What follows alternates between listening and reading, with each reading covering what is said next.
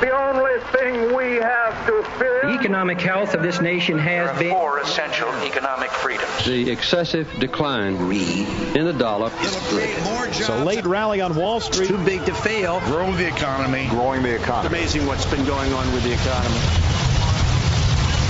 Welcome. This is Money Talks. Money Talks. Good morning. What up, fam? You're listening to Money Talks, Atlanta's longest running, most respected money show on radio. And this week we have a special twist. We've got kind of was going to be all research from Hensler Financial Research Department. I thought that was a pet name for one of us, Special Twist. It can be. There you go. That's Nick Antonucci, Special Twist, as he's now named himself, as well as Jacob Keene, CFA. Nick, you got a couple of designations behind your name as well. I didn't mention them. That's okay. CFA Special Twist. Special Twist. Nick is a certified valuation analyst, as well as you hold the designation for certified exit planning advisor, right? Right. A couple of things that help small business owners when they want to transition into retirement, which is always needed. Maybe not even so well much in advance of that, even well before you're actually ready to take the action. Theoretically, that's the best time, is 5, 6, 10 years out even. And we also have none other than John Intoxicated One Dixon. Yes, sir. John is a CPA as well as CFP, right? That's correct. Am I missing? Oh, yeah, and you got the CVA as well. Yeah, you and Nick and myself all have that certified valuation analyst where we like to tell people what their business is worth. We're all in the club. There you go, the club. Sorry, Jacob, you're left flexing. Yeah. Hey, that CFA is nothing to sneeze. And CFP. So you got CFP, you got CFP, CPA. We got it all CVA. covered. We're talking about a lot of C's right now. Yeah, there are a lot of certifications sitting around these From microphones. C to shining C. Yeah, there you go. How about that? Not only that, and we're all chillaxing today. We are, Oh, John. I don't know, John. Know what else has a C? Corona. Yeah, good. There you go. COVID. Good segue. Yeah. All right, so that's what's happened to our economy, though, right? Crash. We've all taken it to the house. We decided to crash. We did see some ugly numbers this week, again, out of our employment situation. The employment situation was the jobless claims. Right, but the employment situation overall has been our biggest pillar really holding the economy up for quite a while. We had unemployment at 3.5%. It spiked higher in our last measure as of, what was that, first Friday in April. We saw it spike to 4.4%. I think it's probably higher than that now. We had 5.25 million jobless claims, new jobless claims announced this week. And Troy, I'd read this and you gave it to me prior to the show. I think this headline says a lot. U.S. jobless claims top 5.2 million, erasing a decade of job gains. A decade. So at this point, we're 22 million jobs lost in the last 4 weeks. Yep. Ouch. Yeah, that's why I think that unemployment rate's a little deceiving.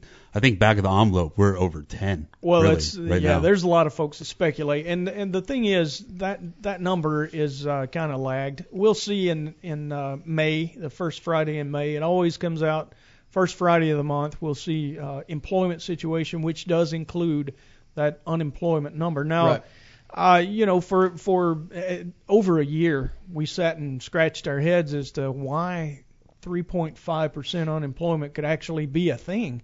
We had previously thought that full employment was somewhere around 5%. It beat the socks off of that. It was around 4% for a while. And then it seemed to stick right around that 3.5%, which nobody was complaining. The consumer was healthy, spending money, making the economy really spin, and now we've hit a bump. Yeah, I think that was sort of at the time where there's sort of a bifurcation in the economy where it's like the services economy was doing great, but Right, you were getting some manufacturing side. layoffs in manufacturing, so we were just sort of hovering there.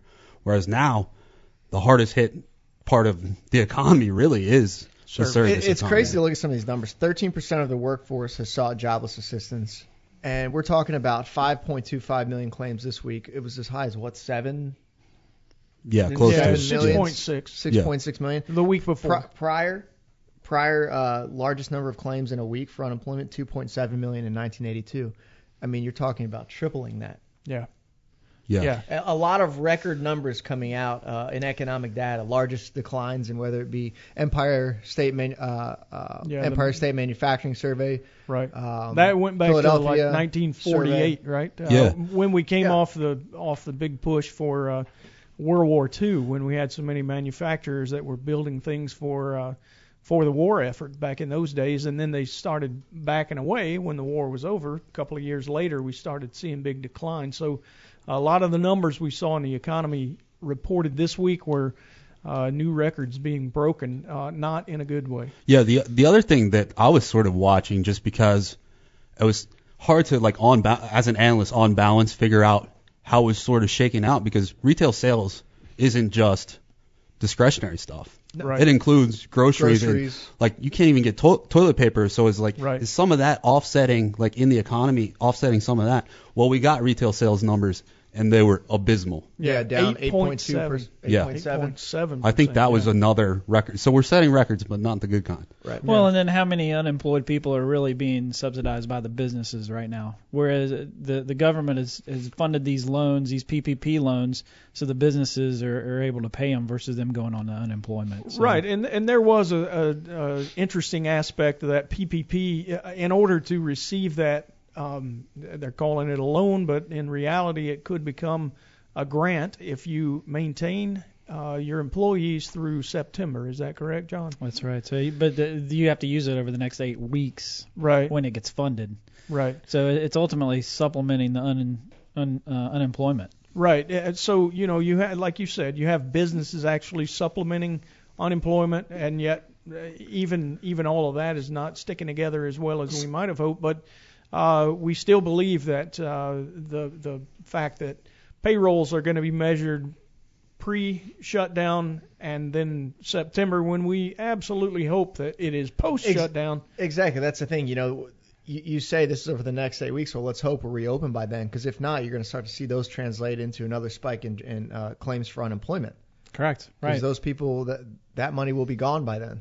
Yeah. Well, shoot, at this point, really all the funding's been doled out, so waiting to see if there's additional funding to the program, right? Yeah, that's true. And to my knowledge, there's no talks about an additional funding to the payroll protection program. But John, do you have any breaking news on that?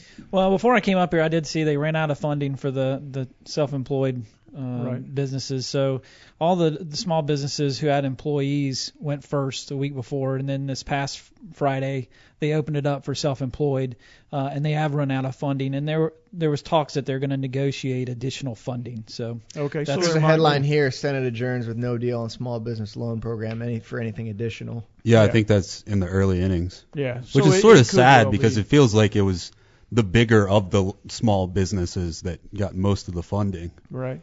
I was Maybe- seeing a statistic that there's roughly 30 million small businesses in the U.S. Right. and there was only 1.6 million loans issued that swallowed up all the funding. So there's still a lot of businesses out there that are hurting for money, I'd say. Yeah, no doubt. All right. Well, like I say, it is a very strange time. You guys have already mentioned industrial production has been hammered. The services industry, which is really the brunt of the domestic economy, 70% plus, right? Yeah. It is generated from services. And here we sit. Many of those services have been deemed, non-essential, so folks just aren't working. It's a strange situation. Yeah, well, it's not all doom and gloom because we got a nice little rally. And I think the rally was on, optimism that we are, cutting down on case growth and starting to look forward to, getting the economy back reopened. Of course, a lot of this data right now is sobering, so it's sort of a battle with, have we conquered the coronavirus growth, and then what does the economy look like, in a month or two? Absolutely, and that's the big question.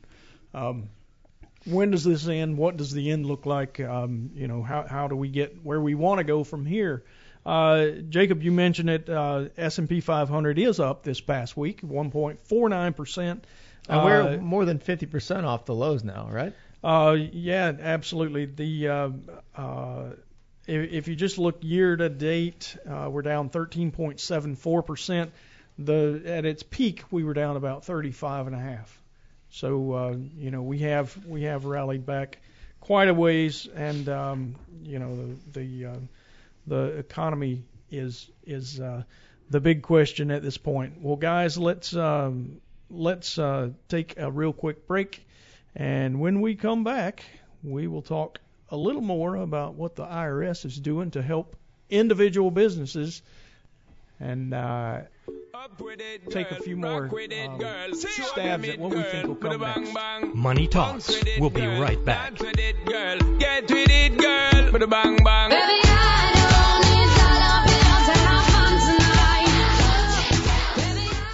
All material presented is compiled from sources believed to be reliable and current, but accuracy cannot be guaranteed.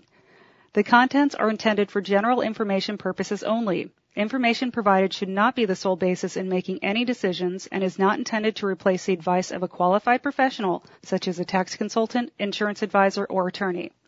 Although this material is designed to provide accurate and authoritative information with respect to the subject matter, it may not apply in all situations.